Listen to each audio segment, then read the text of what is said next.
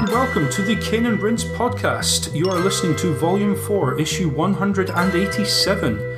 This show is on Bully, also known as Canis, Canem, Edit. Before we get into that, you can play along with Canin for the remainder of Volume 4. The next 5 issues we will be covering Geometry Wars series, Halo 3 ODST, Dark Souls 2 and its Scholar of the First Sin edition, the entirety of the Sensible World of Soccer series, and The Secret of Monkey Island. You can find our schedule beyond that towards the very end of Volume 4 at caninrinse.com. You'll also find there our blog posts, links to our forum where you can chat with ourselves and people from the Canin Rinse community. You'll find links to Facebook page and YouTube channel as well.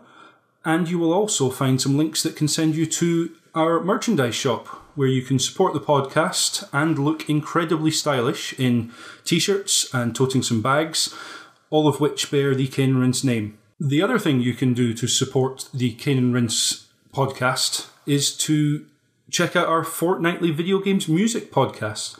We're now up to 20 issues of that, and it's on a separate feed. So if you do want to hear some of our favourite selections and our community's favourite selections of video game related music, you need to set your podcast software of choice to search for Sound of Play. And for this podcast and Sound of Play, it would be a massive help to bring new people to our digital door if you could review, rate, and most importantly, subscribe to both of our podcast feeds on iTunes or other podcast software that you may use. I'm James Carter. Joining me in this issue, we have the principal, Jay Taylor. Hello. And he's behind the bike sheds, Ryan Heyman. Lunch money, nerds, now.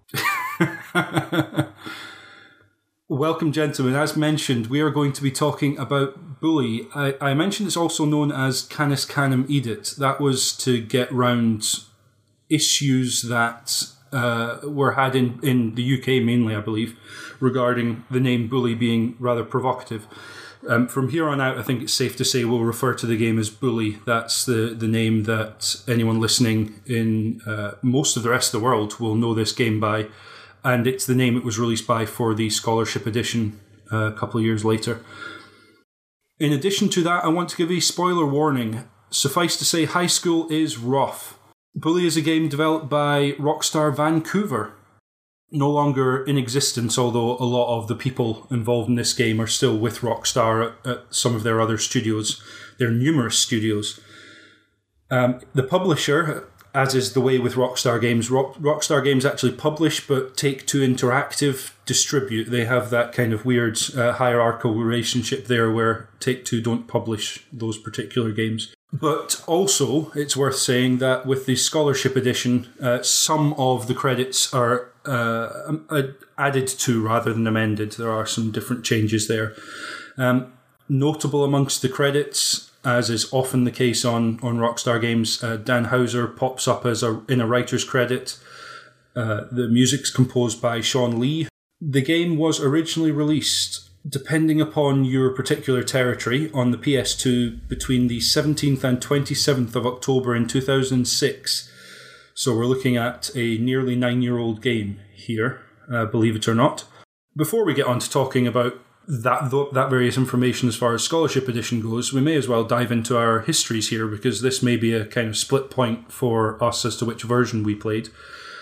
Jay, I believe you have played the original version rather than Scholarship Edition. Yep, I'm the PS2. And did you pick that up 2006, or has that been something you picked up since? There's a bit of a stupid story behind this, actually, because I had no interest in this whatsoever. I don't know, it was at a time where I kind of had a love-hate relationship with Rockstar Games, because I felt that they were kind of deliberately provoking tabloid outrage a lot of the time, and particularly with the Manhunt games. And I don't know, even back then I was kind of weary of that sort of constant, ban this sick filth kind of attitude. And whilst I kind of found it amusing how Rockstar would basically provoke the tabloid media into selling their games for them, and it would work to an amazing degree. I was kind of getting tired of the way they were doing it. So Bully came along, and I wasn't really bothered about it at all. And then somebody told me, and it turned out to be complete and utter tosh, that the band my wife was in at the time had a track on the album. Had a track used on the soundtrack, which I thought, well, okay, let's check this out. So I went out and picked it up, only to find out that the entire soundtrack was composed by Sean Lee and had no licensed music nothing. at all. But I actually know where this came from, because it was a random comment that my mate who I worked with at the time, he'd heard a particular track, and it is very similar to the kind of music that they would play. And he thought that they'd used, it was the band, and then it turned out it wasn't the case. So I was like, okay, fine, now I've got lumbered with this game. Which it then sat on the shelf for years, and it wasn't until, I guess, about 2008, 2009 that I actually played it through for the first time. Actually, no, it was 2010, because it was after they'd released Red Dead Redemption, and then I got into a real, oh my God, Rockstar are amazing kind of attitude. And then I sort of thought back, I thought, I haven't played Bully, and there was a lot of people talking about it at the time, still talking about it, and so I went back and played it then. And yeah, no, it's amazing, the weird and wonderful things, coincidences, and just in this case, someone obviously in good faith telling you something they thought was the case and turned out to not be true, but it's brought you to the game nonetheless. Yeah, but it cost me 40 quid. It did cost you 40 quid. We'll find out whether that 40 quid was well spent as we go through the podcast, obviously. So yeah, Ryan, how about yourself? Did you play this game back in 2006? No, my only edition of the game was the Scholarship Edition, which I had picked up in a Steam sale somewhere probably around 2010. Played it through over that summer, and have recently revisited it for the show, but I have no extensive history. I wasn't looking forward to it at the time. It just kind of seemed like a good one to pick up for $5 or however much it was, and played it through a couple times here. Excellent. Yeah, I kind of suspected, Jay aside, that would be the case, just because obviously 2006 October when it came out on PS2. By that point, we were kind of in amongst new consoles being either out or on their way, depending upon the territory you're in and which console we're talking about. Whereas Scholarship Edition came to PC, Wii and 360, which at that time, October 2008, when it came out, just opened up a lot more people to this game. So my story is quite similar, to be honest. I didn't actually play this game until 2010, but it was the Scholarship Edition on Xbox 360 that I played. I rented it, I believe, actually. I have since picked it up on PC, like you, Ryan, in a Steam sale. But yeah, so from that perspective, we can talk a bit about the differences between the two editions of the game, but all of us are coming at it from the perspective of only having played one of those two. So, and I don't think that's necessarily a problem, because there isn't actually that much change between them. I started trying to make a list and realised that actually it's I think 8 main missions, although they're not terribly central to the story, and 4 extra classes: maths, biology, geography, and music, I believe, which are just extra side missions you can do in the game, some extra clothes and stuff. So there's not massive differences. There are some graphical tweaks and that kind of thing. But that Scholarship Edition came out between March and October 2008, depending upon whether Wii 360 was March 2008 and the PC version October 2008. And I think, to me, that mostly just opened it up to new audience, myself included, because I didn't have a PS2 at the time or by that stage, 2008. So this was the way that I got to pick that up.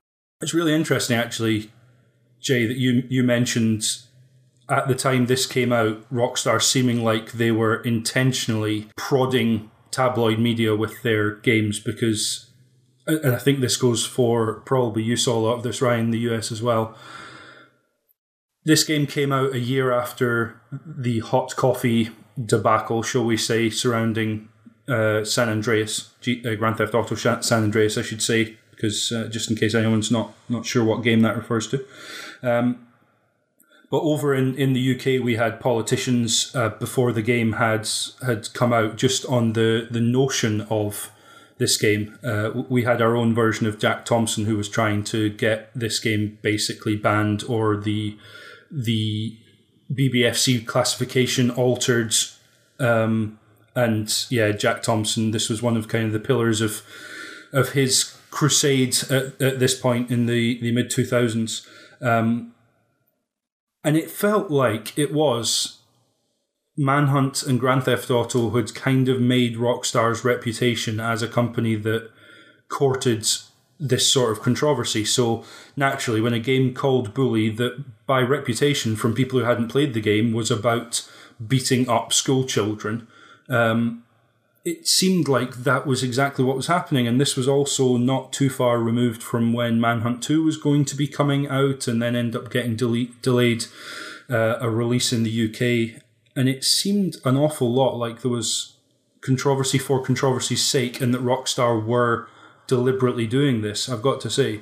Yeah, I mean, the thing is, like, I felt that way regarding the Manhunt games. I think with the GTA games, they as perhaps with all their games, they kind of got taken out. That, you know, stuff would be taken out of context and blown out of all proportion by the sort of the ridiculous sort of media stuff. But with the Manhunt, I did feel that I just wasn't interested. I didn't like what I read about the games. I thought, why do I want to play that? And maybe I've done them a disservice because I've heard that, you know, they've got some pretty good mechanics in there, but I always find it still the content I found disturbing. I just didn't want to play it.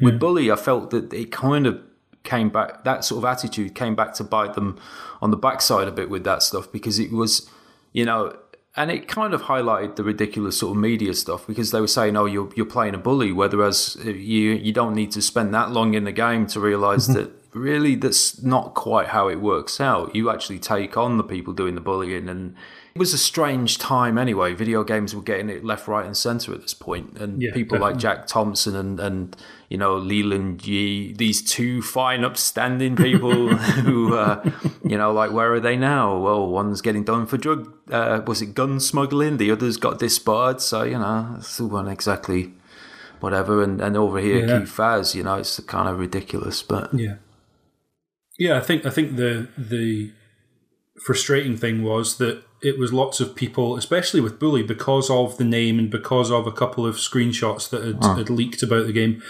There were a lot of assumptions being made as to what this game was by people who were pro-censoring this game and were anti-censoring this game. There were a lot of assumptions being made based on absolutely no information. And that's where the question of, well, could this game have been called something else? Could maybe the screenshots that were released or leaked have been, you know, less inflammatory, or could they have been handled in a better way by Rockstar? And it did seem that Rockstar's reaction was to not react at all. They were very fond of not saying anything and letting the bad publicity do.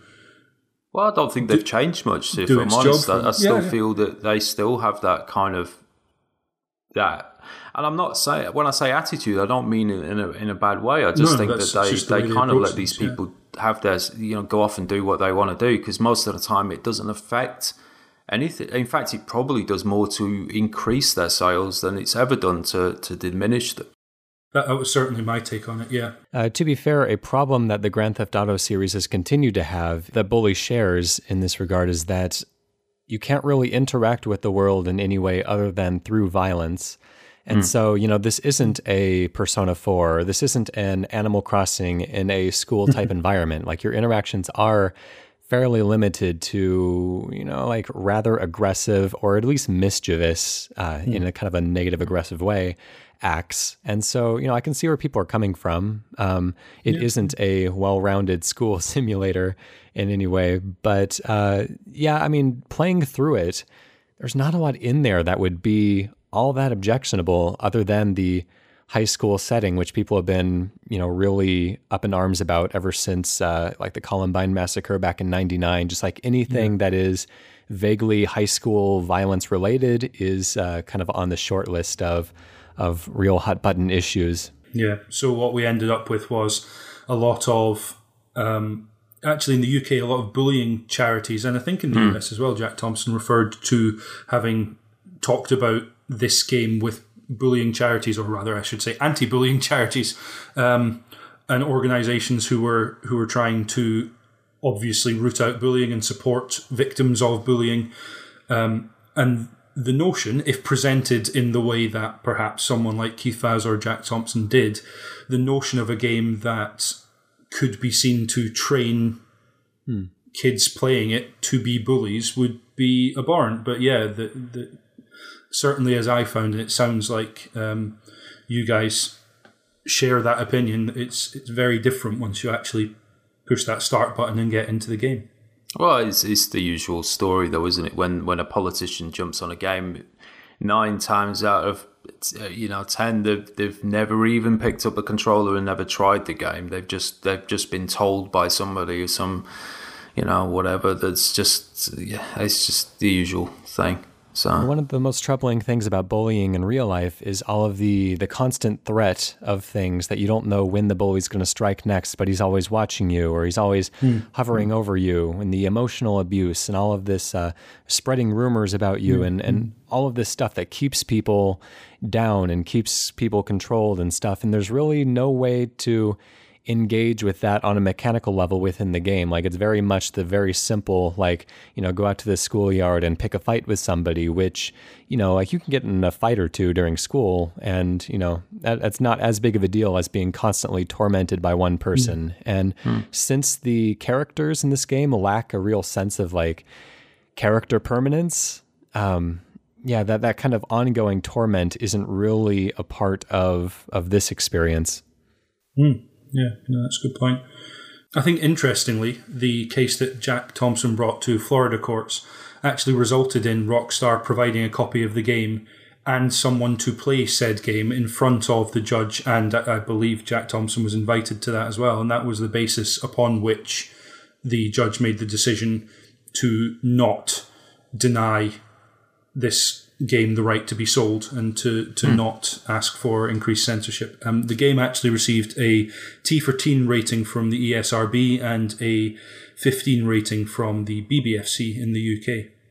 Apologies to people outside of those two countries. The only reason I mention them is particularly because A, I know about what happened in the UK because I was here, and B, those are two particular countries where politicians made a big stand against this game and other Rockstar games at the time.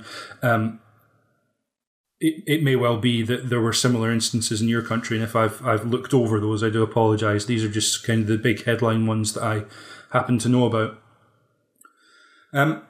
That being said, the game was classified. It wasn't refused classification or therefore a right to be sold. Certainly in the UK, there were a couple of retailers decided not to, although both owned by the same company, so technically just one retailer.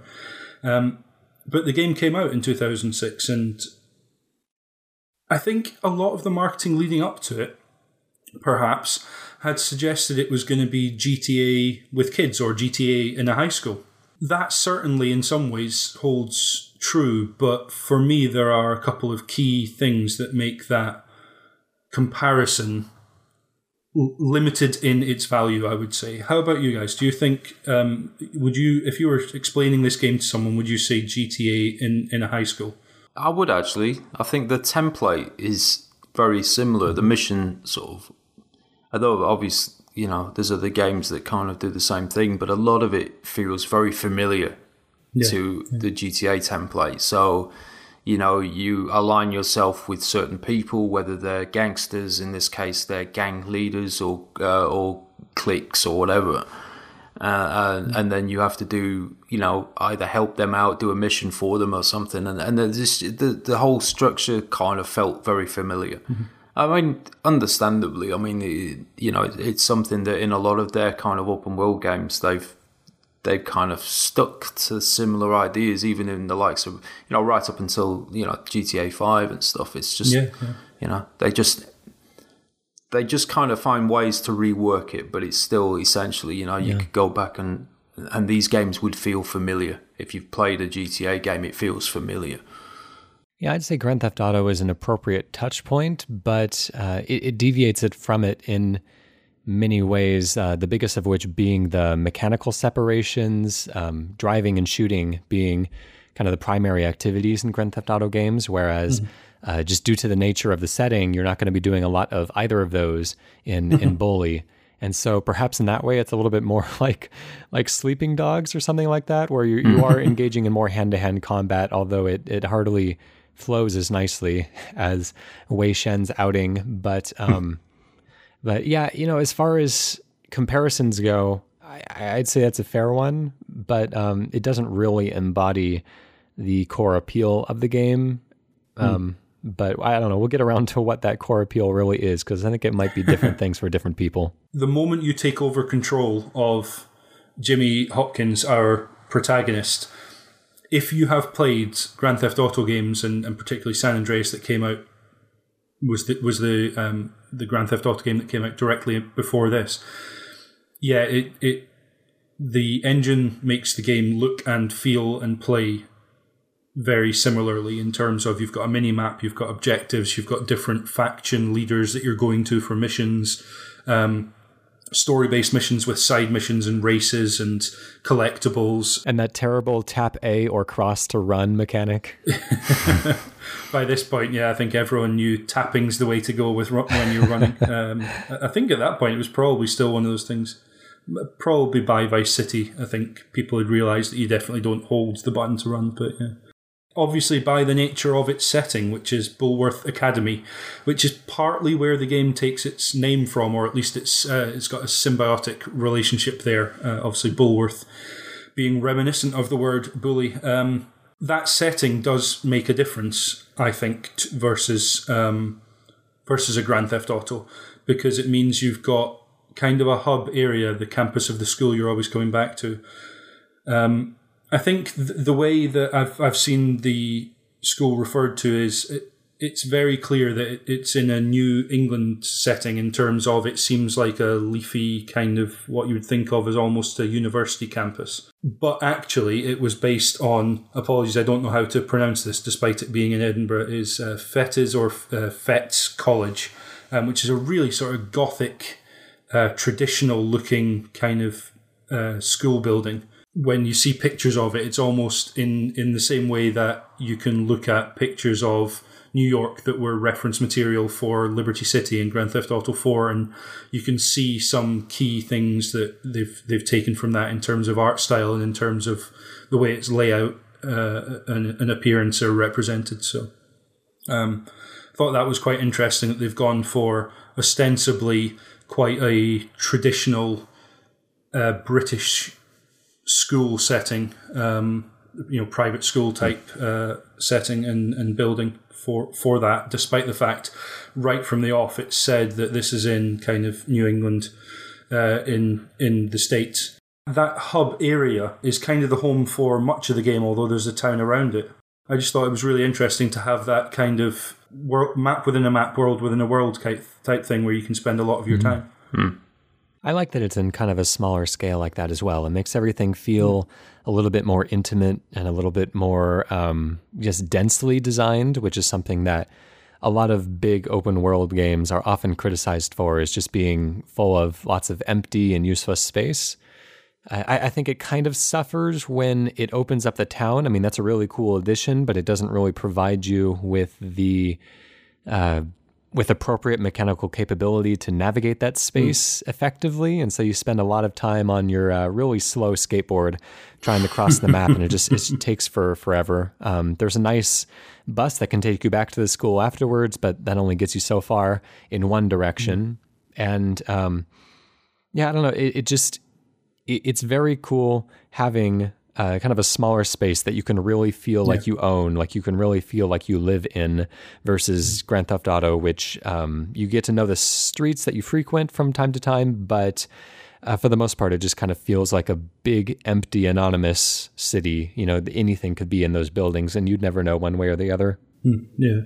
I found that whilst I'd agree with the academy side of things, I thought that's where the character is. But I found that the town side of things was somehow lacking for me. I didn't feel like I could never remember the place. Like, I could think back to Grand Theft Auto 3 even, and there's parts of that city that I remember very clearly.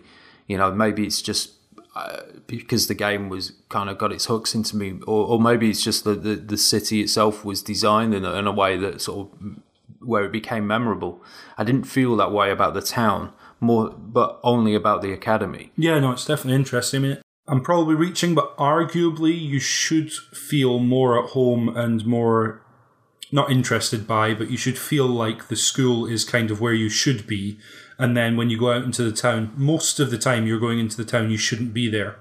And you've obviously got the curfew that kicks in, but it's kind of, it does almost feel like, because it's less interesting, there's less to do there, it's kind of a one visit and done for any of the main missions to, say, the carnival or out to the boxing club or out to the sort of townies area.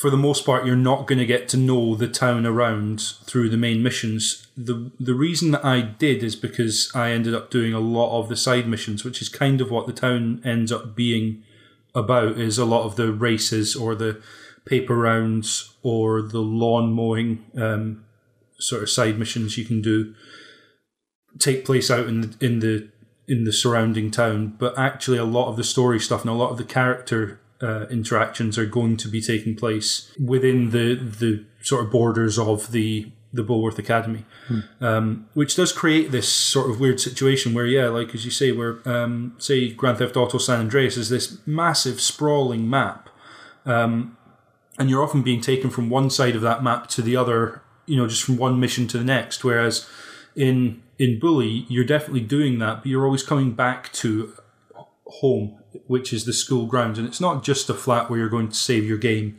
or that kind of a garage where you're going to pick up your car or whatever. It does actually feel like whenever you've gone through those gates, this is where you should be.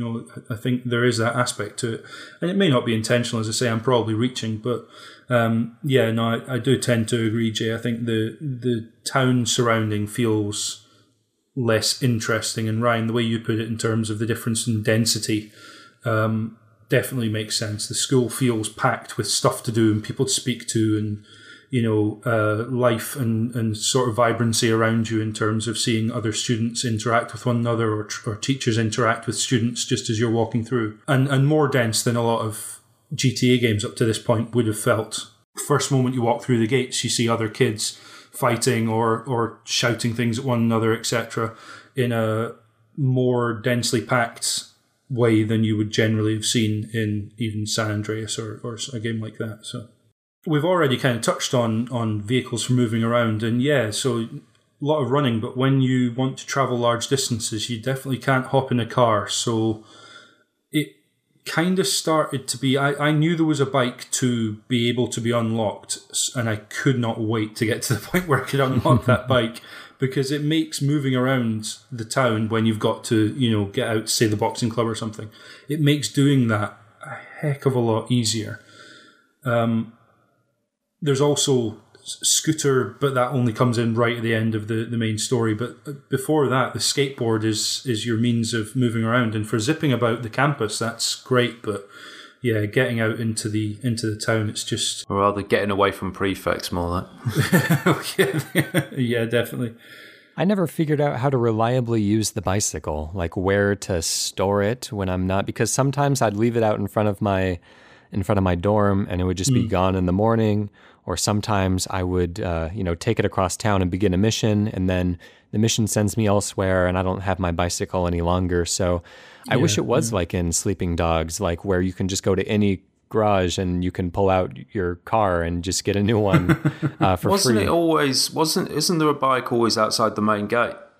Not when I was playing anyways. I remember there being one right at the beginning, but I may have lost that one or it just never came back or whatever. But I was always, I'd always try to find somebody riding a bike and try to knock them off of it.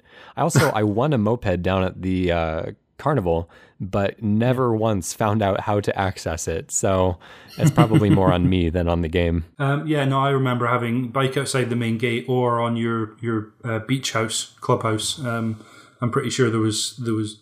If I left a bike there, it was going to be there when I came back. Okay, so. But you had to manually drive it back there and park it in that spot, kind of like in Grand Theft Auto? I honestly couldn't say reliably whether I was just doing that and therefore it seemed like it was always there, or whether if I left it at the other side of town, it would end up being back there. The nice thing about Grand Theft Auto is that you can just hop in any old car and everybody's driving a car. Sure. And so, there's hundreds to choose from.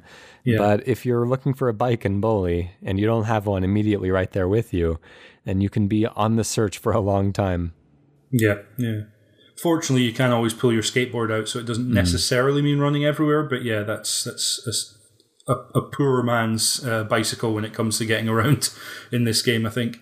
Other than that, I thought the kind of movement and combat tutorials at the beginning set it up that this is much more melee heavy in terms of you're going to be doing lots of sort of fist fighting than, say, a Grand Theft Auto game had kind of lent on by that point. But moving around in the way the camera moved and the way the player moved within the third-person environment felt very familiar to me as someone who'd played enough of the GTA games by this point. It all felt, like I knew what I was doing right from the off. How about you guys? Did you get on with the combat and movement? Movement felt fine, other than the tapping to run, which I still don't care for. It just feels like extra thumb movement that I don't really need to expend. But the combat is functional. It works. It's not engaging or fun. At least I didn't find it engaging or fun. I do enjoy kind of hanging back from the battles and trying to pick people off with the slingshot. But as far as the actual hand-to-hand stuff, I found it rather kind of flat. Especially after playing, the more, like the Arkham model games that are kind of standard today. It just didn't really do a lot for me. Yeah, I'm kind of the same with that. I didn't. It became proficient through just having to do it so often in the game, but it never quite engaged. It never felt. And even now, even today, like you play GTA 5, the hand-to-hand combat it feels, whilst the animation is better and the reactions are slightly better from the NPCs and stuff, it still feels hit and miss. Yeah. You still feel like you'll punch to the side of the head or whatever, or off center, but they still react or they don't react when you feel they should, and it still feels slightly sketchy. And it maybe it's just something that's been sort of a Rockstar thing since they were doing this kind of stuff. But the weird thing, I mean, slightly off on a tangent here. The weird thing about the thing that stuck in my, it still gets me now when I went back briefly this week to look at it, is what. It's almost like, and I don't know if it's deliberate, but there's this sense of timelessness to where it's set and how, or rather the time it's set in. Like for some reason, it always makes me think it's set in like the 70s or something. It's really hard to sort of pinpoint because you've got greases and stuff. It feels almost like Happy Days. It's like and maybe it's deliberate in terms of having these caricatured. And maybe Happy Days was a reference. You never know with Rockstar. They use so many pop culture stuff. But then, there's characters, they talk about being on the internet and stuff. And you're thinking, wow, that's just thrown me off completely now because it's set in the modern day. But like you've got greasers and, there's this whole kind of early 70s vibe to the thing and stuff. It's really weird. But kind of what makes it interesting in some ways as well. And the girls' hairstyles are like these kind of 60s... Very much, bouffant type, with the hairbands and stuff. And then, it's just... I'm sure it's entirely deliberate in terms of trying to create a kind of timeless era, if you will. A sort of classic...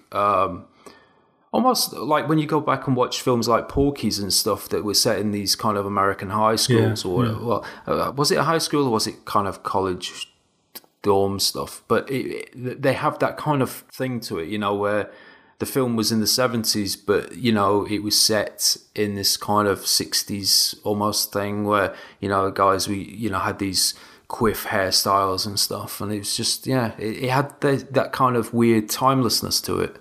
Breakfast Club is a film that you definitely know when it's set by the music used, by the style that the characters are choosing to dress by, and by the way they're behaving, but equally well by the fact that the vast majority of it takes place within a school, which can always look out of place. You can go to a school nowadays and it looks like it is something out of the 70s if it's you know, a slightly older, less well funded school. And yeah, there is that aspect to this where I don't remember seeing a lot of kids with mobile phones, which every kid has a mobile phone nowadays. And even back in 2006, a lot of kids would have. And the fact that they lean very, very hard on cliques is something that I tend to think of as being more of a look back at the kind of romanticized notion of high school in the 60s, 70s, 80s type era. And maybe I'm wrong. Maybe, you know, particularly American high schools where we think of sort of clique culture and the different various factions in a high school and in groups, etc., like jocks and prep kids and nerds that we have in this. Maybe that's as strong now as it would have been, you know, 20, 30 years ago. But yeah, I know exactly what you mean. By virtue of the fact that the school isn't a very old building means that you're thrown off immediately, because obviously it's supposed to have a lot of history to it. But yeah, there's even almost a bit, you know, when they introduce the greasers and you go around and you see them all there, you think back to the mods and rockers type era in the UK, or, you know, that kind of thing as well. Or the Fonz. Or the Fonz, yeah, absolutely.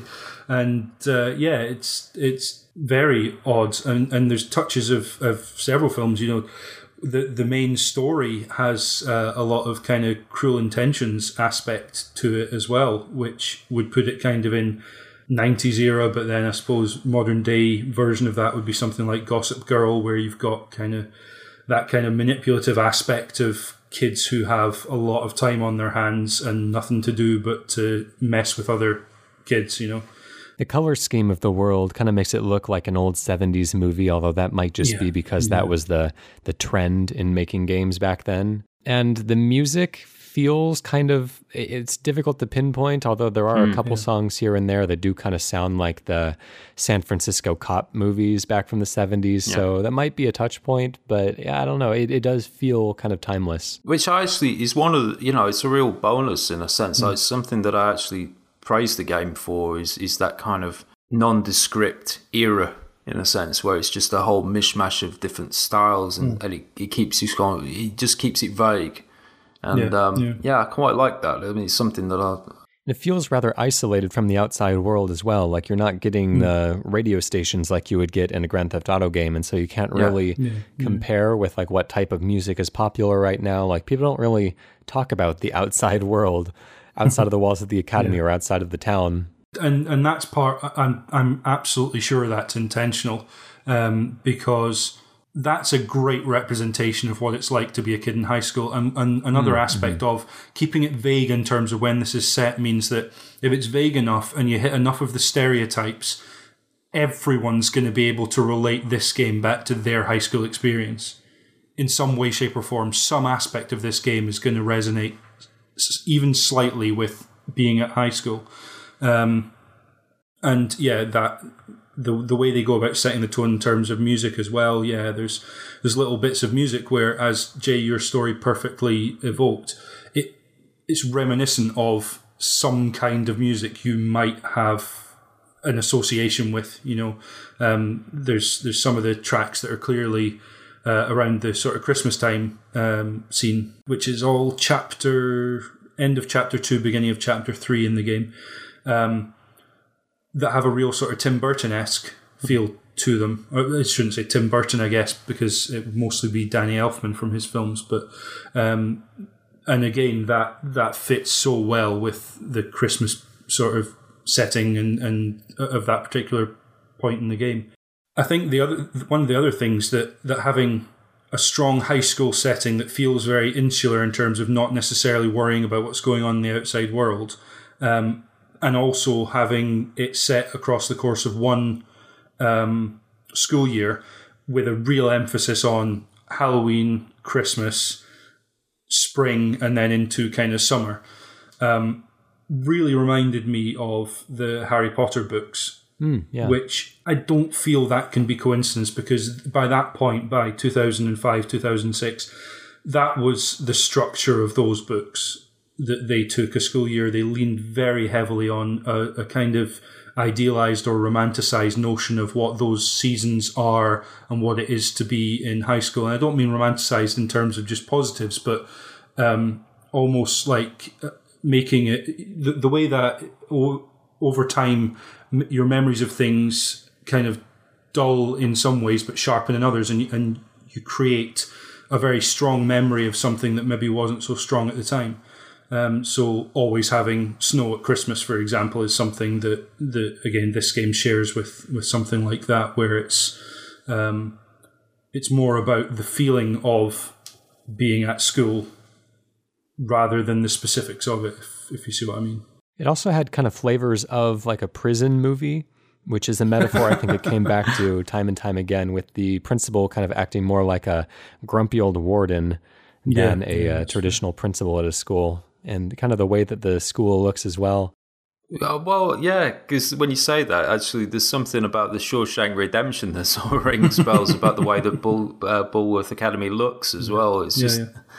And maybe it's because of again with the time frame stuff. There's you've got with the warden and the guards wearing their uniforms and stuff, and because Shawshank's set in the 60s, isn't it, or 50s, or is it? 50s, I think. Yeah. I don't know. Yeah, I'm not going to unsee that now. Every time I'm going to go back to that game.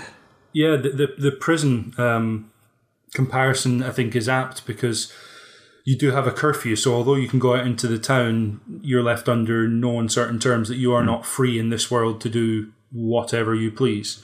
And also the school does have a lot of wrought iron railings around it, and does have that kind of imposing Gothic look to it in terms of being, it looks like it's just carved out of granite. It's been this way forever, and it's always going to be. There's something...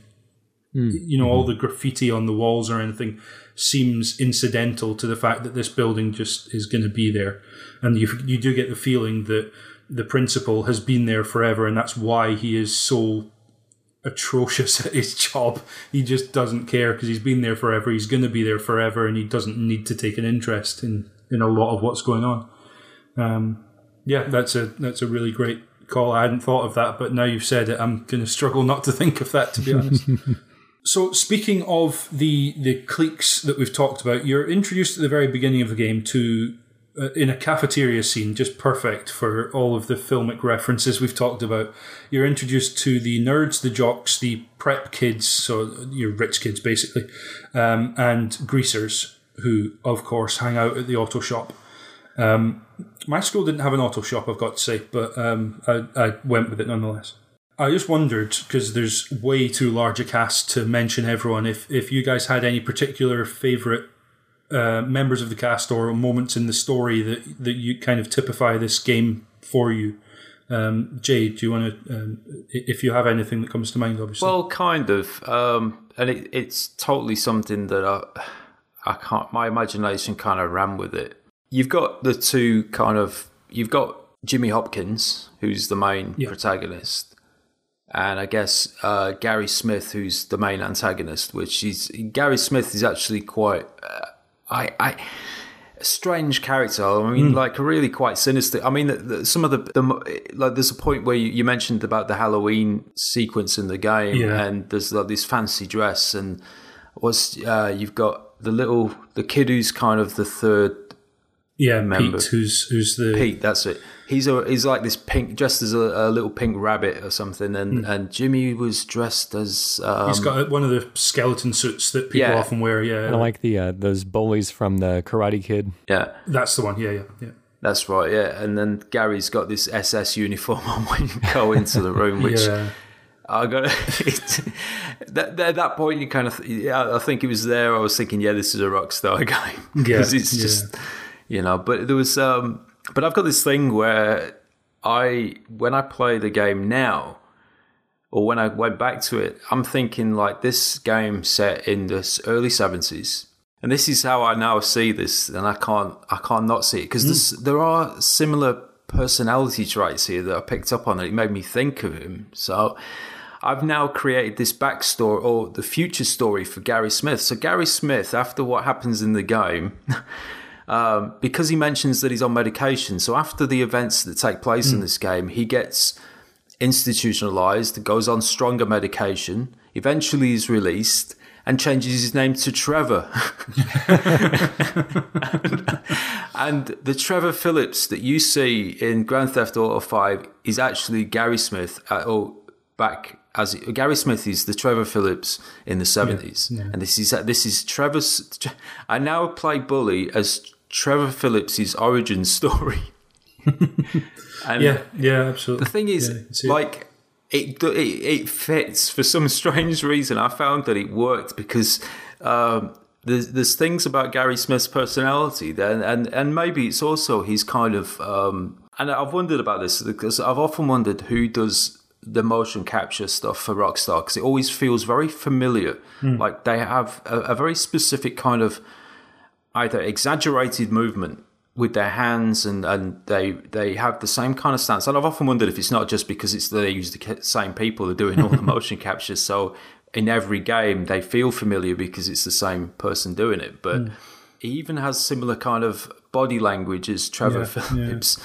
And so it was like, obviously Steve Ogg played Trevor, so it's definitely not him. But but this thing now where every time I play this game, I'm going to go back and see it as Trevor Phillips' origin. Yeah, well, I took a look at the sort of full credits list today, and a lot of the voice actors are also listed amongst the motion capture, but they don't tell you who motion captured which character. So it makes sense that they'd use the voice actor to go with that character, but it's not necessarily the case because not every voice actor is in that motion capture list. So, difficult to know.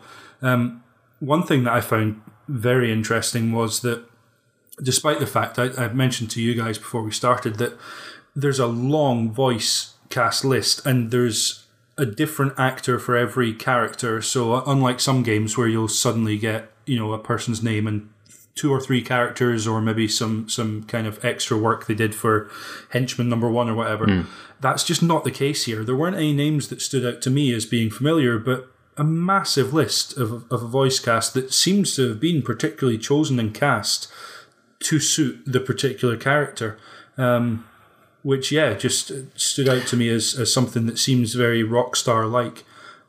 Just on the Trevor note, when the ex-military drunk hobo is introduced, I got a very Trevor vibe from that character as well.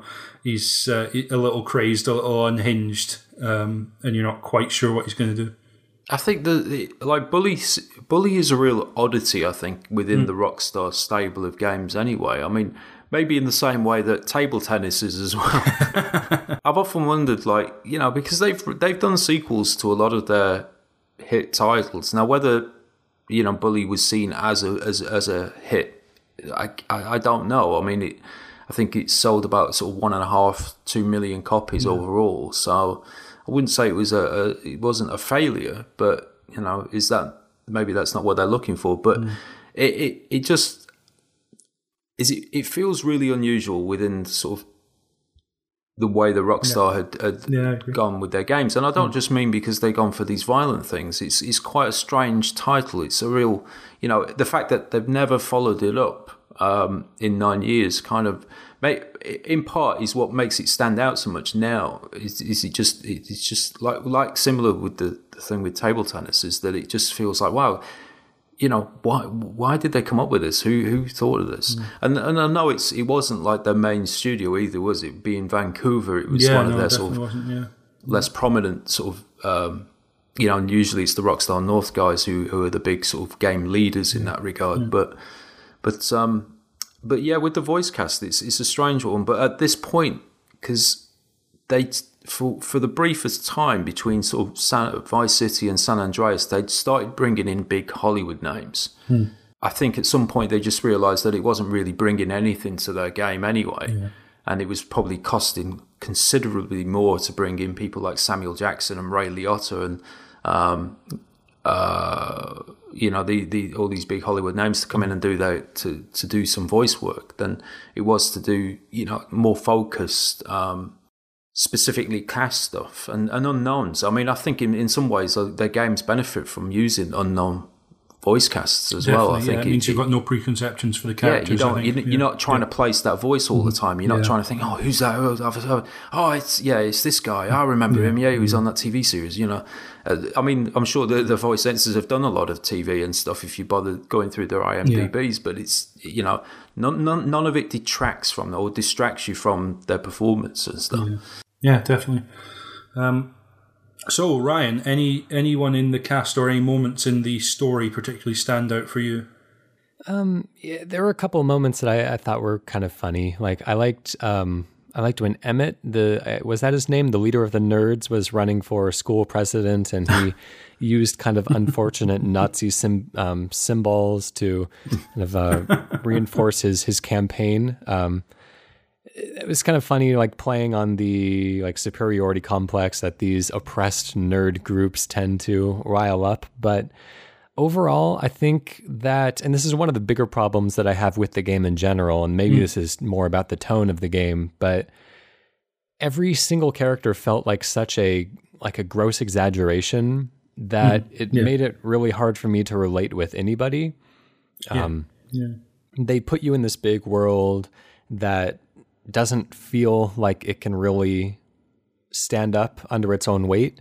Like these characters are so incompetent at their jobs, and they nobody feels real. And so it's like, who's making this world work? And who's, everybody is, Jimmy's parents are cartoonishly incompetent, and the faculty of the school are drunks or just completely oblivious to everything that's happening. And all of the characters are so ugly and unlikable in everything, in this kind of like Grand Theft Auto type of way. Everything feels like it's a really harsh satire, but I think if that's the case, they should have made it like funny or anything, like give it some personality or something, but everything just feels like satire for satire's sake.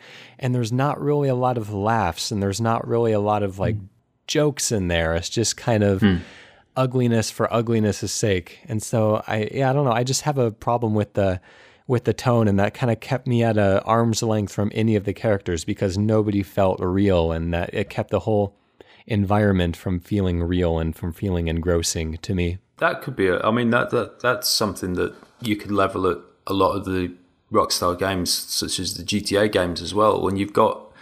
And I think maybe it's something they're trying to address, but I often wonder if like Pete shouldn't have been he's probably the most sympathetic character or empathetic, the character you can empathize with, because he's kind of the most normal. But like you say, everyone else is this gross caricature. I mean, the cook is probably one of the most horrendous, hideous characters in the game, just ridiculous, but. Horrible, like warts, and ends up raping another teacher, and it's like, what is going on with this character? It's bizarre. I've got to say, I actually feel that this does a better job than I played this just after GTA 4, and there was obviously a lot of concerns that the character in GTA 4 feels inconsistent in terms of the way that he's being represented. This is the main character, Nico. The way he's being represented, and then the choices that either the player makes or that the game makes for you in terms of the type of mission you're going to have to go on next. Whereas, actually, I feel that in Bully, the fact that it's a high school setting, and it is incredibly satire-heavy, I agree with that. It's dripping in satire almost more than any other game Rockstar have made in terms of using stereotypes to poke fun at other stereotypes, basically. But I felt that was supposed to be, and obviously you didn't feel this way, Ryan. I felt that was supposed to be a representation of what it's like to be a kid, where literally it can seem like everyone is against you, everyone is horrid, or it can feel like people are stereotypes and parents are useless and teachers are just incompetent and in your way. And it felt like, because there weren't guns, there wasn't driving, there wasn't murder, it felt like a more coherent world in that respect, because the characters may have been doing daft things, they may have been doing things that were out of character, but the nature of the world that Bully represents in terms of the type of high school and the type of students, they are all kind of unhinged in a way that it's an extremely exaggerated version of what it is to be a teenager, and to go from being someone's best friend to their worst enemy over a break time. I mean, literally, that kind of just massive emotional swing and reaction to things going on around you. And I found myself, Pete is obviously kind of the one completely put upon by Gary and by just about everybody else, but he is supposed to be the kind of normal kid there. But one thing I did actually like was Jimmy is a very consistent character in many respects. Whenever a teacher speaks to him, he's never trying to worm his way out by misrepresenting who he is or what he's done. He's actually really, really honest. And he's not a decent kid by any stretch of the imagination. He's been bounced and expelled from various schools and found himself in this one, and doesn't make a great job of putting his best foot forward in this game. But there is an honesty to him. You get the feeling that this kid probably has been dealt a bad hand by just about everyone around him, and put into situations where he's ended up doing a lot of awful stuff. But yeah, I found that during the course of the game, I really enjoyed the fact that Jimmy was written in a pretty consistent way that made me think, you know what, there's something to this kid. You can believe that he does actually get everyone in the school on his side. And you can also believe that this is the kind of most Cruel Intentions-esque moment when more than 3/4 through the game, that sort of last 10% of the game, I guess, where Gary pulls the rug out from under him and has set you up and manipulated you into a situation where it looks like you're the bad guy to just about everyone, despite having 5 minutes earlier been the saviour of the school. That all made that kind of ridiculous turn at the end, and the ridiculous fight down the kind of clock tower at the end, right into the principal's office. It made me okay with that, because I felt as disgruntled or put out as Jimmy would have done at the notion of how much he's gone through, all the difficulty he's gone to solve everyone's problems around him. A lot of this game's fighting fires. I like the Christmas scene because you're dragged into the pageant to make up numbers for that, and you end up on stage dressed idiotically playing a rhythm action game, and then you go off and try and help a drunkard Santa get some pictures of him with kids that are decent, and it's just such a bizarre sequence where you actually realise that Jimmy is just trying to do the best he can to actually make a positive difference, which is bizarre for a character you would have assumed to be basically a bully at some point in the game. So the Christmas scenes I particularly liked, but Jimmy's character I really did feel for. I've got to say I related to him, despite being nothing like him, related to him quite strongly. One of the things I wish the game would have done was making the world, or at least its inhabitants, feel more interesting outside of the missions. I would have liked if there was some sort of level of character permanence to these characters just as they're walking around the school.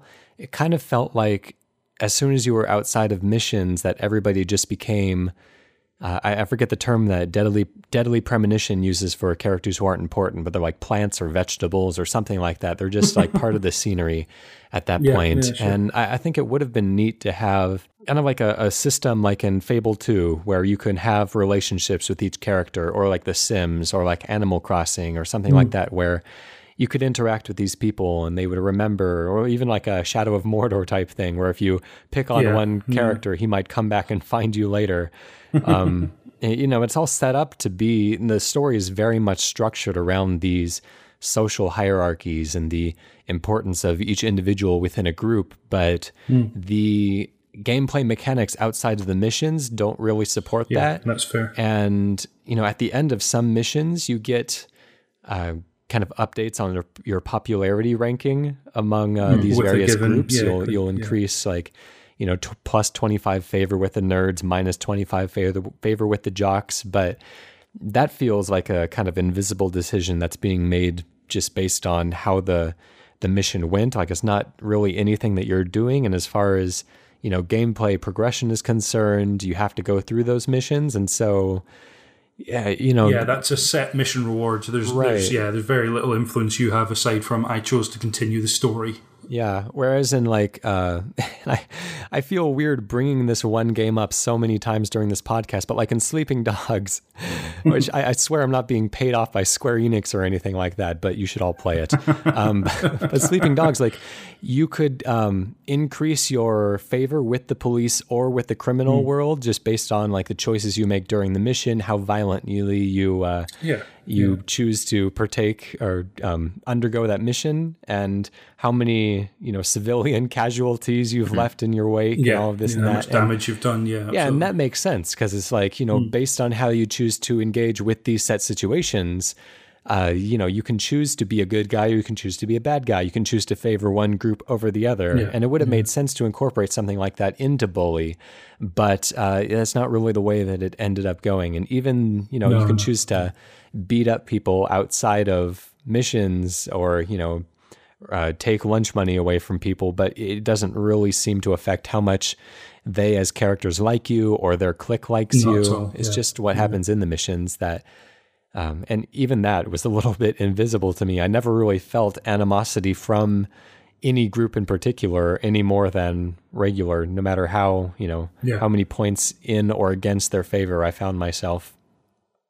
I mean, it's interesting when you say that, because they kind of added something from Grand Theft Auto 4. They added the ability to call up the people on the phone and go out for drinks and increase your friendship with individuals. You couldn't have a negative... Well, you could have a negative effect if you didn't meet up with them. If you arranged something and then failed to show up, it would have an impact in a negative aspect. I think one member of each of the cliques, both male and female, I might be misremembering, apologies if I am, that you can give gifts to and increase your relationship with, to the point where they kiss you, but that's it. So there is kind of this thing where, and some of the main missions have you go on dates with particular people, etc. But there's kind of this really bare bones effort to have that level of sort of personal relationship with some of the students. But no, you're absolutely right, Ryan. You can actually, as you're running through the school, you can see characters that, because they are unique character models, you know exactly who that character is, and there's very little interaction you can have with them other than just rugby tackling them or wrestling them to the ground. And then that has zero knock-on effect, basically. I think it would have been really cool if we can see these characters having interactions and, forming relationships and stuff with each other, kind of like in The Sims, characters would just kind of exist and have their own lives outside of, our interactions with them. Or even in Deadly Premonition, again, you could follow characters around and they would go about their day, and you could learn really interesting things about these characters based on what they did, when they weren't being interacted with, just when they were going about their day. And, it would have been really neat to have something like that would make the world feel more real and more consistent, probably. Well, that is definitely something they've added in. I mean, in terms of making characters feel authentic or whatever, or having a life outside of the game stuff, they've definitely... I feel they've done that with later games. Certainly from Red Dead Redemption onwards, I feel that they've focused on the way that the NPCs, what they do, and I've spent a long time just following a one character around just to see what they do, and particularly when you're in like Red Dead Redemption and you watch the blacksmith, and it's got this whole sequence of stuff that he's just putting horseshoes on, making horseshoes, putting them on the horse, and then going to the bar and stuff, and you're like, wow, this is insane. I mean, maybe it was just hardware limitations at the time, because I mean, even if you played it on the 360, it was really just a port of what they'd done. Exactly that. I think that's probably worth saying now, is that in 2009, Sean Lee did an interview, who was the music director on this game, where he suggested he was being put onto a new project and specifically referred to it as Bully 2 would be one of the next things he was working on. That obviously didn't happen. It seems like it must have been planned, because he wouldn't just say that out of nowhere, you would imagine. And also in two interviews, one in 2011, one in 2013, Dan Houser has specifically said that he would like to go back to Bully, and they have ideas for where a sequel would go. And you would have to imagine that some of the kind of character interaction aspects of, particularly, as you say, Red Dead Redemption, but also Grand Theft Auto 5, in terms of having characters that feel like they have relationships with one another even in your absence, but also feel, even the non-interactive, if you like, NPCs that you can't really build a relationship with, you can follow them to your heart's content and see what they're up to in their day. And some of that stuff in a high school setting where you do have a lot of different and complicated relationships with people from different groups, etc., that could be really, really interesting. I'd be genuinely interested and fascinated to see how, or in terms of how they develop a sequel to this, in terms of where they would take it, and not just because of like where they've recently been with the likes of Grand Theft Auto. It's just that it feels very self-contained, and I can't see that Jimmy would be a character. I mean, similar in the way that Grand Theft Autos rarely ever go back to, their principal characters, other than maybe a brief cameo or a mention here and there. It makes me wonder, and it also makes me wonder how people receive a game like this. I mean, assuming like a game like Bully or a Bully 2 would not need a huge, San Andreas size map, it wouldn't need this huge area. So it would have to be tighter. And I wonder if people would have got to the stage where, if it's a Rockstar game, they expect these huge, expansive open world places, and maybe if they downsize that how would people react to that? I mean, the thing is, it's like, you're thinking about it now, it's like you said earlier, the game's 9 years old. And there's a lot of people that, their entire that's longer than their entire sort of gaming history, and it's like, and how would these new players would they embrace a title like Bully 2, or I'd just be fascinated to see how on so many different levels. I'd like to see where they could take this in terms of how they would go about it, and the general sort of consumer sort of reaction to it as well. I think a smaller map. You're right. How many times have we heard, particularly Grand Theft Auto and open world games like that series, refer to in advertising materials or preview coverage on various places, the size of the map being as big as X, Y, and Z put together, and it's meaningless. That doesn't necessarily mean anything. The secret of a Grand Theft Auto 5 is that it's that big and actually still feels really densely packed. It doesn't feel sparse and empty. And that's the secret to a smaller map in a potential Bully sequel, is how much more densely packed can that then be, with incidental environmental goings on, just stuff that's not really, you're not interacting with, it's just stuff that's happening between teachers and students, etc. but also in the way that you can interact with that, it could feel a lot more densely populated. And again, if they pitched this as something that was more of a like a complex social simulation, kind of like a Persona 4 would have been, very cleverly implemented a lot of lessons learned from the dating game genre and from the RPG genre, and kind of fuse that into what was actually a pretty compelling high school simulation. Like I could go for that. I can go for a sequel to Bully that was more about the scope of social interactions rather than the physical scope of the world. I totally go for that. It's because I think if they didn't add something really really new into the mechanics, into the gameplay, it would feel it has the real risk of feeling just like a revamped version of what they've already done before. And they've always tried to sort of, I mean, even with the GTA games, they've always kind of, whilst the mission structure always feels familiar, they've used the hardware innovation and stuff like that to kind of increase, like having multiple characters, which would make the possibility of having multiple protagonists in a Bully game quite interesting as well. And the way that they interact with one another. It could be quite a fascinating sort of, it could be really interesting. I want a sequel now. If we think of Bully as a Grand Theft Auto with kids in it, basically, you're absolutely right, Jay. This is a 9-year-old game, and it felt, when it came out in 2006, like it was less advanced than San Andreas had been in some ways. So, and especially in the way it looked, I think, as well. Even in 2006, I don't think this looked like a particularly great game. By 2008, they'd done some graphical improvements, but it still didn't look fantastic because it was based on a PS2 game and an engine that was at that stage, and a game design ethos that was at least that old, if not older. More like a Vice City almost sort of era.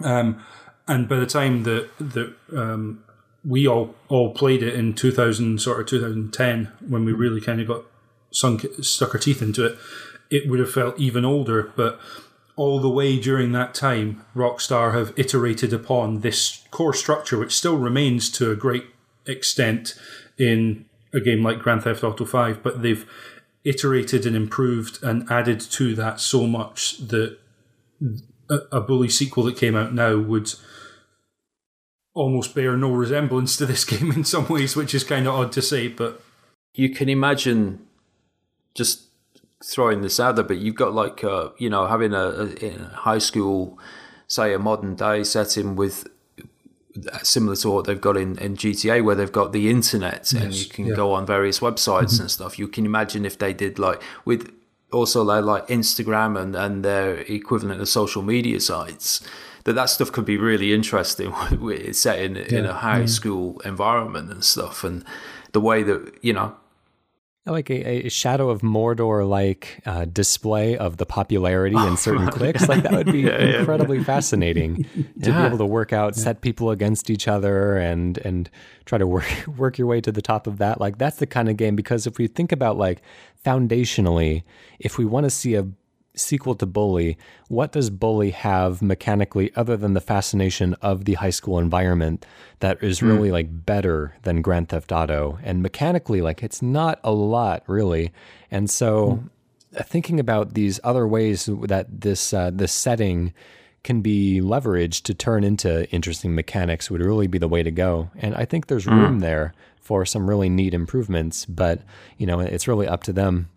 So those are our thoughts on potential sequels, and I think we've probably come to the end of our particular discussion on this game. We'll obviously summarise ourselves what we each individually thought of the game, but before we do that, I am delighted to say that we had a pretty strong response to this game. It's sometimes difficult to know which games are going to inspire people to want to get in touch with us. But over at caneandrinse.com/forum, we had quite a bit of discussion about this game. I have picked out some of the particularly the best comments that we had. And Jay, I wonder if you could get us started with the first of our community feedbacks. Sure. This one's from Deacon050C. I remember picking up Bully for cheap on the PS2 right after moving on to the Xbox 360. It did not strike an interest with me despite being a fan of Rockstar and the Grand Theft Auto series, but I gave it a shot and was really surprised at the care that Rockstar had put into building this world. Most of us think that high school is another world, and they managed to pull that off. The fact that the developer managed to take the GTA formula and apply it to a legit story that wasn't crime-focused was a major achievement. This game was showing us what would become of the Red Dead Redemption, which I feel is their best game. I loved every second of this. A follow-up would be cool, with the characters in college or something like that. Yeah, that's an interesting thought as well. If they did follow the same characters to take them to a different setting, I guess you lose the high school aspect is the unfortunate thing. But, another longer piece of feedback from Scrussel. I first played Bully on the PS2 when it was still under the name Canis Canem Edit. I was around the same age as the protagonist when I first played it, so even though the cultural setting was quite different, I found it easily relatable. Rockstar did a brilliant job of creating the setting. They took a similar approach to how they create their GTA games, but made a pastiche of various schoolyard stereotypes instead of an urban criminal underworld, whilst retaining that dark, satirical and cynical edge. Despite most of the characters being generally horrible and archetypal tropes, they often had more to them, and watching them interact and change as the story continued was actually pretty involving. The way the environment itself changes over time was also brilliant. Having the story broken up into a school year with the seasons changing how the school and town looked helped create the sense of time progressing and what different parts of the year mean to kids at that age. I really love the soundtrack of the game too. It fits the setting perfectly and does a great job of emphasising it. There's a darkness to it, but in a way that evokes a sense of mischief, as if, much like many of the characters in the game, it's trying to conceal something sinister under surface appearances of a humdrum existence. It's quite unlike anything else I've heard in games. Most games stick with orchestral, electronic or rock soundtracks meant to excite or tug at your heartstrings. Instead, Bully chose something all of its own. Whenever I think about the game, the main theme is never far from my mind. The gameplay isn't particularly spectacular, but again seems to fit perfectly with the setting. On a basic level, it's fairly clunky and involves a lot of rudimentary elements. The combat system is basic, as is the vehicular system. The classes are often repetitive and dull, but it makes sense as you play a loutish teenager who would rather be getting into trouble than engaging in tedious lessons that fail to inspire anyone. A lot of the tools you have at your disposal are quite good though. You get a lot of appropriate toys to cause mischief with if you so choose. These weapons, as well as the side activities in the game, are all perfectly thought out to fit the role of a teenage troublemaker simulator. Despite the game being very rough around the edges in terms of mechanics and visuals, both on release and a game with the Scholarship Edition, it's managed to very firmly lodge itself into my memory by evoking certain feelings extremely well. It's both playful and morose, cliched and subversive. It has a mundanity to it, yet it manages to keep you on edge for what might happen next. Thank you for that. Ryan, would you like to go to the next one, please? Yeah, LX79UK says, yet another game that I'm hoping the podcast will inspire me to finish. I wasn't that interested in Bully on release, but listening to Dave Turner on JoyPod talking about how much he was enjoying it made me really want to give it a go. After waiting ages for a good price, I got the PS2 Classics version about a year or so ago. I played it a little, but really haven't gotten that far into it at all. What I played seemed fun, if a little hampered by slightly clunky controls. To be honest, in a move that undoubtedly wins me the Dad of the Year award, my 8-year-old son has spent more time with it than me, just wandering around the school, shooting girls and teachers with his catapult. It's a game I'd love to get stuck into properly one day. Oops, I just noticed. It's a 15 certificate. I didn't notice any bad language when we were playing it, just general tomfoolery. Maybe that comes later. The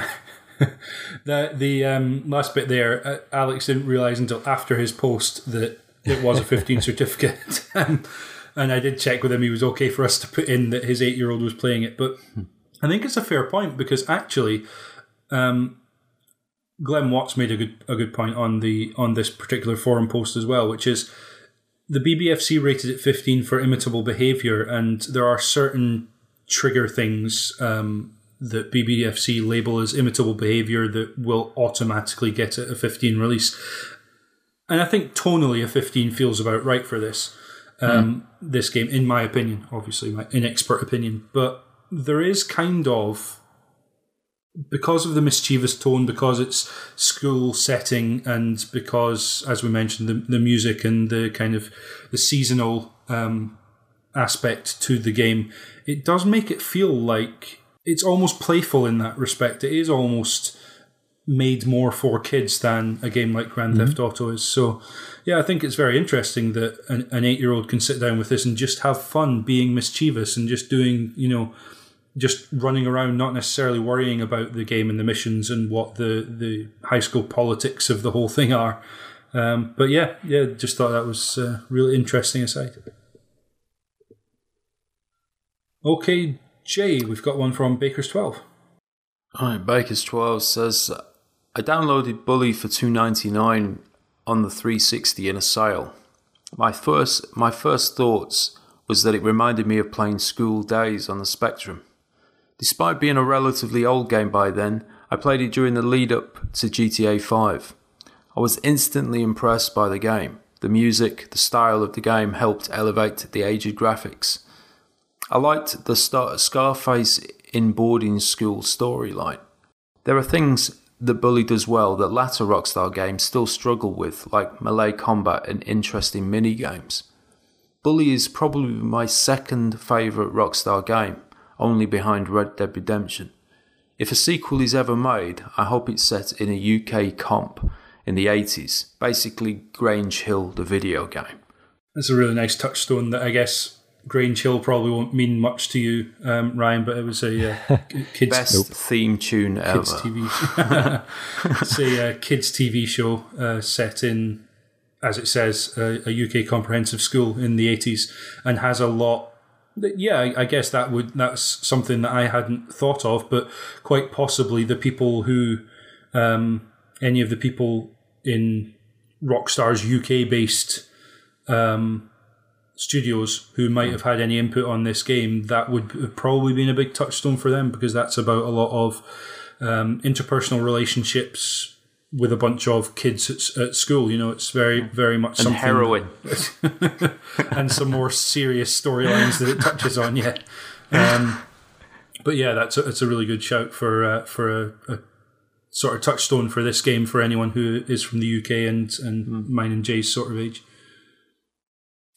Okay, our final piece of community feedback on the forums, as mentioned, caneandrinse.com/forum. If you want to go there in the weeks leading up to a particular game we're covering, we'll have threads on there where you can get into conversations or just leave us your thoughts on the game. Our last one comes from Deadpool Negative, also known as Dan Coyle, who says, Bully, as it's known here in the States, ranks as the only game I can recall that I've bought 3 times. Once on the PS2, the Scholarship Edition on the 360, and a few years after I'd traded that in, I bought the Scholarship Edition again on a big 360 sale. The 2 times I've traded it in, I felt like I'd gotten all I needed out of it, but something called me to experience it once again. The best Rockstar open world games, I think, are the ones where the experience lingers in the mind long after playing the game. I can recall my day of arrival at Bulworth, my first meetings with Gary and Pete, trying to break into the local mental institution to reunite 2 Starcross lovers who were also my teachers. Playing arcade games, hitting the carnival, interacting with and doing missions for the various factions in the schools, getting expelled and braving the townies, and finally the final confrontation on the bell tower with Gary. The story isn't perfect, Gary disappears from the narrative for way too long, and the idea that everyone blames Jimmy for his actions doesn't hold water, but overall I found it satisfying. One thing I particularly like is that Jimmy doesn't have a hidden heart of gold. It's more that he's fed up with what he sees as the phoniness of the entire system of Bulworth. From the principal to the teachers to the various factions of students.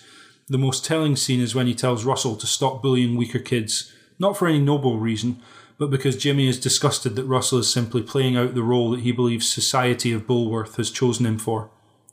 This plays into his confrontations with the greasers, the preppies, the nerds and the townies. His refusal to see them not just as stereotypes, though most of them are, is what leads him to inadvertent détente with each group.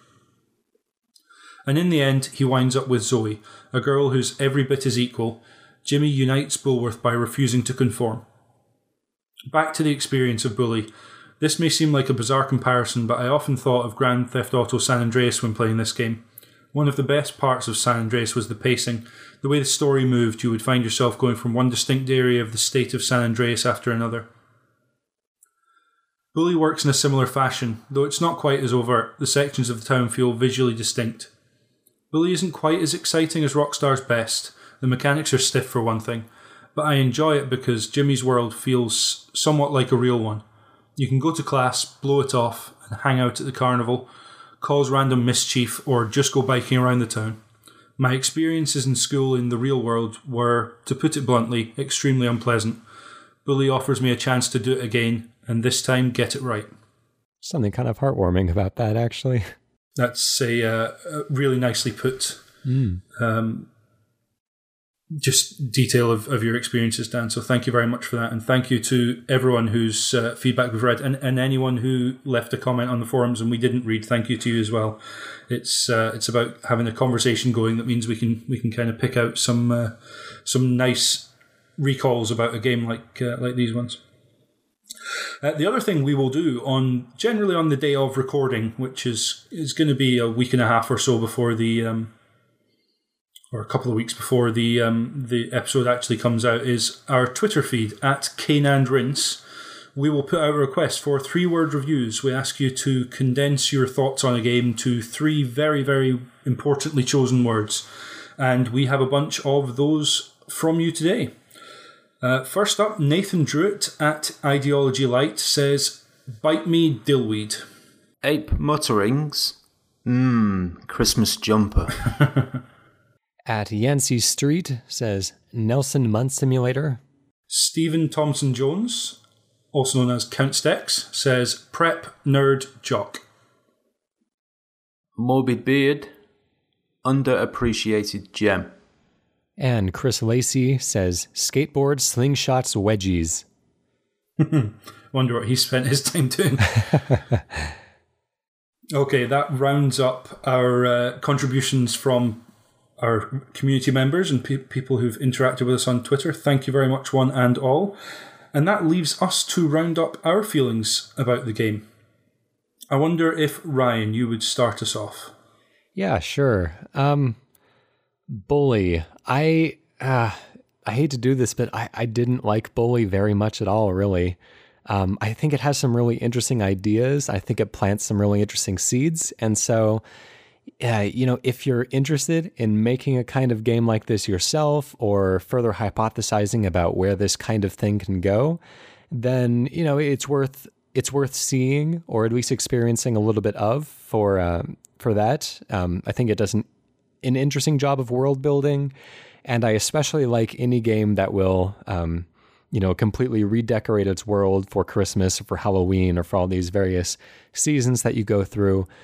But as far as the game itself, I found the moment-to-moment to be fairly unsatisfying. I found the missions to be fairly dull and without very much payoff mechanically or story-wise, really.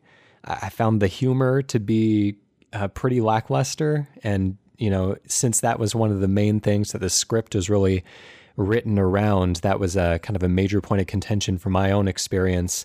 And just more than anything, I felt that the characters didn't feel real enough to really invest me in this open world environment. You can create as interesting a world as you would like, but if you populate it with people who are so ugly and just broad stereotypes, then it's really going to undermine the whole experience that you're trying to engross me in. And so really, I'd love to see a Bully 2 that was a more competent social simulation, one that was a little bit more intimate than a Grand Theft Auto would have been, where the characters really feel meaty and fully fleshed out and just really present and real and interesting. People I'd like to spend more time with. But as of this one, there just really wasn't a lot that kept me hooked. I just was doing terrible things to terrible people at the behest of other terrible people. And I'm glad that I played it overall, but I can't really pass on a recommendation at this point in gaming history. I think there are other games that do what Bully was doing better these days. Okay, thank you very much. I chose the order we would give our summaries in, apropos of not really knowing about what either of you thought about this game, except for, obviously, I know how I feel. So this is going to seem like probably the biggest swing from one summary to the other that we've had on a Cane Rins podcast. But Bully is my favourite Rockstar game.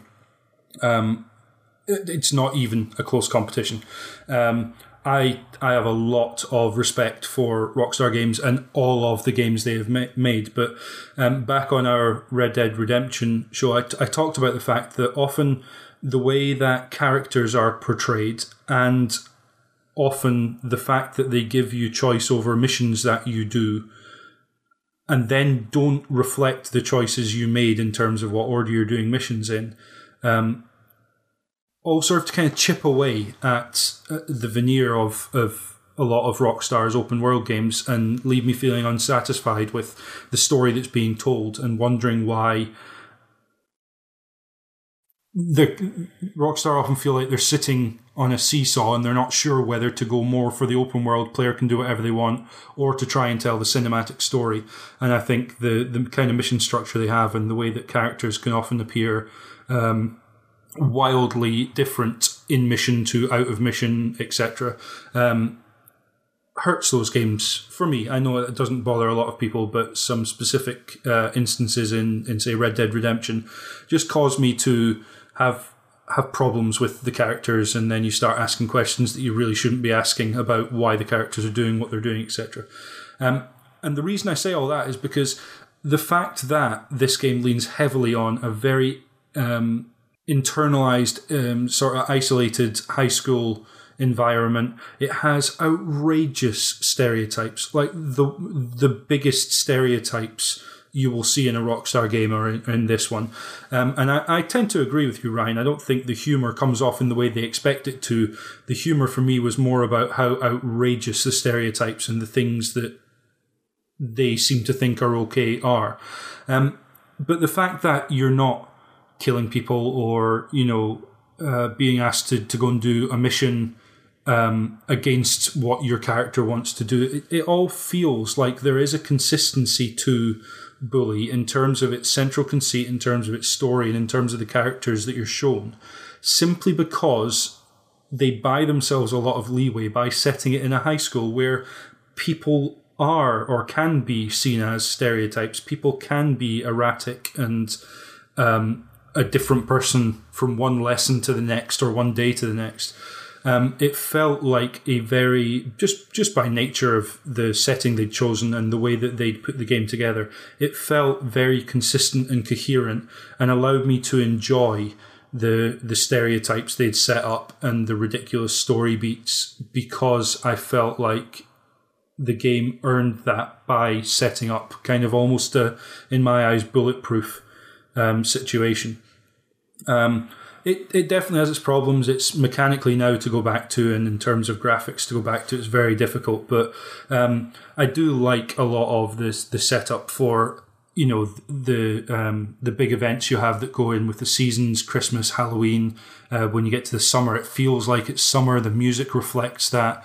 I love the point that we had earlier that different areas of the town do feel different. When you're cycling round the kind of well-to-do neighbourhood delivering papers, because it feels like that. And when you're down at the go-kart racetrack and you're in the sort of townies area where it feels like it's all kind of industrial buildings and sort of run-down area. And that's a caricature, sure, but it gives Bully a sense of character that I think is just fantastic and as good as I've seen Rockstar do, and it just appealed to me in a way that that no other Rockstar game has to quite this degree. So yeah, I'm kind of in love with this game, and and really hope that they find a way to do something interesting with a game that's slightly different from what, Jay's mentioned. It's different from what they've done, despite leaning on a lot of the same structure. And I really like that about it. Okay, Jay, I imagine you're not going to be as positive as I am. No, I'm going to be kind of like in between the period, because I think I kind of agree with a lot of what Ryan was saying, and I kind of agree with what a lot of you were saying. But fair enough. I wouldn't agree that it's my favourite Rockstar game. My appreciation for Rockstar games is kind of really sort of stems from the last 5 years of their development stuff, because I think, and I have a lot of their games, if not all of them, apart from the Manhunt and what was that driving game they did? Midnight Club? That's the one. Yeah, but the problem was, whilst I would buy all the Grand Theft Autos, I rarely finished them. It wasn't until 4 and then 5 that I actually went through and completed these games. And whilst I had I wasn't massively sold on 4 to the extent that I've been on 5. As each game has come out recently, I've found myself getting really engrossed in them, particularly from Red Dead Redemption onwards. And even to some extent to games that they were kind of, whilst it isn't what you would call a true Rockstar game, something like LA Noire, I think the Rockstar stamp on that game is what made me spend so much time in that world and play it. But with Bully, it's, as I said right at the start of this podcast, I had it for a long time before I sat and played it, and there was never any real impetus behind that. It was just, I think it was just something, as I said, it was because I'd played Red Dead Redemption, I went back to Bully, and I didn't mind the experience. I quite enjoyed it. I quite liked the fact that it felt at odds with everything that I'd expected from a Rockstar title. I liked the fact that it felt different to everything they'd done. I'd be really interested to see where they could take a sequel. I think, hands down, I would be fascinated with that, if I'm honest. I mean, I pay a lot of attention to what, any news about what they might be doing next. But would I recommend people go back and play this game? That's a really difficult thing. I mean, graphically, it looks pretty rough around the edges nowadays. Even if you've got the Scholarship Edition, it just, the character models are kind of weird, blocky aspect to them, and it's a strange one to say whether I could recommend it, which I don't know if I could. It would depend entirely. Well, I guess it depends on what you're looking for. Because I tend to think of it in terms of these days, like in terms of whether I would go back and play it myself, and I can't see myself doing that anytime soon. So this is actually coming out more negative than I actually wanted to, which is not really, like, I wasn't overwhelmed by the title, I wasn't blown away by it. I think a lot of what makes this game interesting to me now is where they might go with a sequel. As Ryan was saying, the social interaction stuff could be really, really fascinating thing to delve into, particularly with what they've shown us with the Grand Theft Auto 5 stuff and little kind of, the little social media stuff that you've been able to do for the last couple of Grand Theft Auto things could be fascinating, set in a school environment with, teenagers and stuff. And using that as part of the actual gameplay mechanics could be really good. And so I kind of, this title will have that sort of aura about it of mystery and excitement, perhaps, because of where they, if and when they ever decide to follow this up. And it's a big if, it's like it's 9 years since this game, but, it's, I know Rockstar kind of, they do what they want to do, and they do it when they feel like it. There's no pressure on them by anybody, really. It's, but I would be interested to see a sequel. I think if I had to choose, I think I'd rather they made a Red Dead Redemption next, but it's, but maybe then the game after that could be a Bully sequel. We'll have to see. Hell, they could put horses in the academy this time round. So, all kinds of possibilities. But as students, presumably. Yeah. Well, yeah. No, I think the reason, maybe forgive me if I'm reading wrongly into this, the reason you feel like maybe you were rambling a bit is you weren't. I think you were just caught between, as you said, the things about it that you weren't enthused about, and some of the things you were. And I think part of the reason it's difficult to recommend now is it's tough. This game was very much of its time, and for us that wasn't necessarily 2006, but it's when we played it, what we took away from it, and it's difficult to know whether someone would take that away now in light of, as you say, Rockstar's, more recent games that have dealt with a lot of any criticisms we might have had about Bully, and kind of surpassed all of that. So yeah, it comes down to that. I think for all of us, it's fair to say it's the possibilities for what this game could be if it weren't just a template of a GTA game in a different setting. It's where that could go, which is really intriguing. Yeah, and I feel that Rockstar are an interesting developer in that regard, and that they do feel like they make some real effort to innovate each title. Some of the major criticisms that were leveled at Grand Theft Auto 4 about the character's weird kind of sort of split personality aspect felt like they dealt with that very specifically with how they had the three characters in a Grand Theft Auto 5. And so I feel like they're taking criticism on board, and they are, whilst they don't necessarily have a very public face about this stuff, I feel they do take this stuff in, and they'll find ways to make a better game out of stuff. And I think, Bully, as I said earlier, it felt like a really strange game for them to do. It's weird. You can see how it could almost be seen as a natural progression from the stuff they've done before, but it in itself, it's such an oddity because it was like this one title 9 years ago that has never been followed up, and yet has so much potential to go further than they've done it. I think the thing that encourages me is I do have a lot of faith that Rockstar, if and when they do tackle a sequel to this game or to Red Dead Redemption, it's because they've worked out a way that they think is going to make this interesting and make it, they'll do it when they feel it's right and they've got something to say, something different to bring to the table. So, excellent.